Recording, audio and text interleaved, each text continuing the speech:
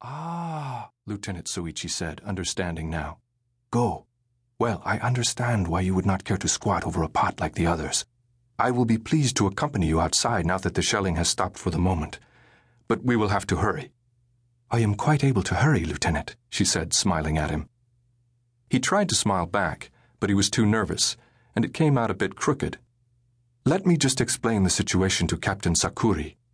He cast an uneasy glance at the native men behind her and confided, Those men, they always look like they want to murder me. Aye, Lieutenant, that is because they do. Ah, well, he shrugged. I suppose they have good reason. She nodded. Yes, very good reason. More than you might imagine. After absorbing her comment, Soichi bobbed his head and then picked his way through the lounging troops and thence to a Riku Sentai officer who harangued him about something for several minutes, then dismissively waved him away. Soichi bowed to the man deeply, then put on his helmet and hurried back to the nun. We may go now, sister, if you'll follow me. He nodded toward an aperture in the fortress, one of two. The aperture led to a zigzag corridor lined with sandbags stacked 10 feet high. Since he had designed the sand fortress, the lieutenant proudly explained the purpose of the crooked opening. If a bomb or artillery shell should explode outside, sister, its force and shrapnel have no direct path to the interior of the fortress. My design also forces attackers to come through the corridor no more than 1 or 2 at a time. This makes it easier for defense. Faith, 'tis a grand design indeed, Sister Mary Kathleen said, with feigned enthusiasm. Feigned because she wished to continue to curry the lieutenant's favor. He had been kind to her and her fellow boys since their arrival on the atoll, and she feared what might happen without his influence. Where did you learn to build such a truly magnificent fort, Lieutenant? Soichi shrugged, though it was plain from his expression that he was pleased by her compliment. I studied a few books on field fortification architecture, he said modestly, and I used my imagination. It shows, Lieutenant. Aye, it does. Soichi nodded in gratitude, then led her through the sandbagged corridor to the outside, where dawn was struggling to appear. The sand and powdered coral covering the flat atoll was made pink by the rising sun, which glowed like a distant ember through the dust raised by the barrage.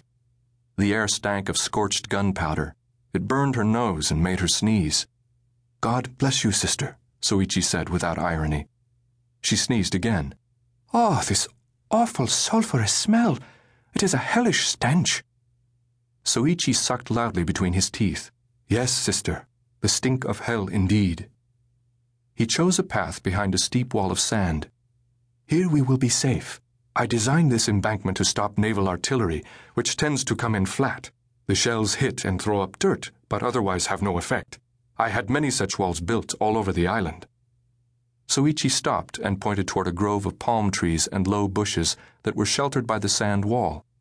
Now, sister, if you'll go there, I will stay here to ensure your privacy.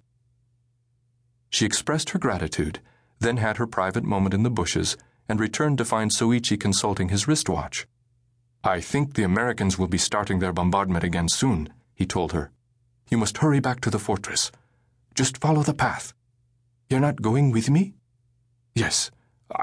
No. I'm sorry. Answering such a question with a negative when it should require a positive is a peculiarity of English that is hard for most Japanese to grasp. But never mind. Yes, I'm not going back because I intend to find a hole to crawl into and somehow survive the coming battle. Captain Sakuri, as you may have noticed, is not pleased with me. He thinks I am weak because I do not share his enthusiasm for dying. If I go back with you, I think he intends to force me to lead some kind of insane banzai charge. I shall miss ye, Lieutenant, she said truthfully. You've been like a knight to a lady in distress. He bobbed his head. It has been my pleasure, sister. Now, come with me. I wish to show you something. He led her up the slant of the embankment and then bade her to lie down beside him so that they could just peek over it. Her flowing white habit rustled as she flattened herself against the warm sand. On the other side, she observed a cratered moonscape and a grove of shattered palm trees. Beyond was a glittering lagoon, and past it lay an astonishing number of big gray ships strung broadside to the beach. The American fleet, Lieutenant Soichi advised. Aboard those ships are many rough, angry men.